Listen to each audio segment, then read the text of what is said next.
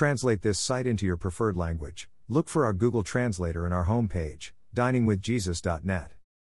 Traduce este sitio en tu idioma preferido, busca nuestro traductor de Google en nuestra página de inicio via diningwithjesus.net.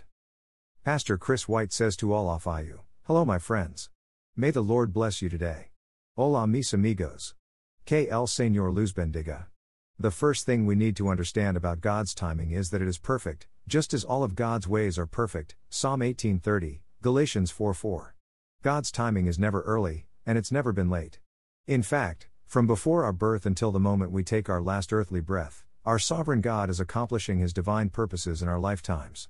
He is in complete control of everything and everyone from everlasting to everlasting. No event in history has put so much as a wrinkle in the timing of God's eternal plan, which He designed before the foundation of the world. One would think, then, that by understanding the sovereignty of our Creator, patience and waiting would come a little more easily. Unfortunately, however, that's not always the case. Our human nature can make waiting for God's perfect timing a difficult thing to do.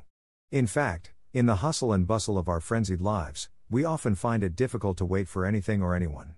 We want what we want now. And with our modern technological advances, we're often able to get what we want now. As a result, we are not only losing our patience, but also finding it increasingly difficult to discern God's timing. Patience is a spiritual fruit, Galatians 5:22. And Scripture makes it clear that God is pleased with us when we display this virtue. Be still before the Lord and wait patiently for Him, Psalm 37:7. For God is good to those who wait for Him, Lamentations 3:25. And our patience often reveals the degree of trust we have in God's timing. We must remember that God operates according to His perfect and foreordained eternal schedule, not ours. We should take great comfort in knowing that, when we wait on the Lord, we receive divine energy and strength. But those who wait on the Lord shall renew their strength. They shall mount up with wings like eagles. They shall run and not be weary. They shall walk and not faint. Isaiah 40:31.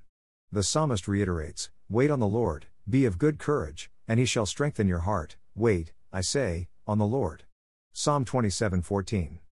Another key to understanding God's timing is trust. In fact, our ability to wait on the Lord is largely related to how much we trust Him.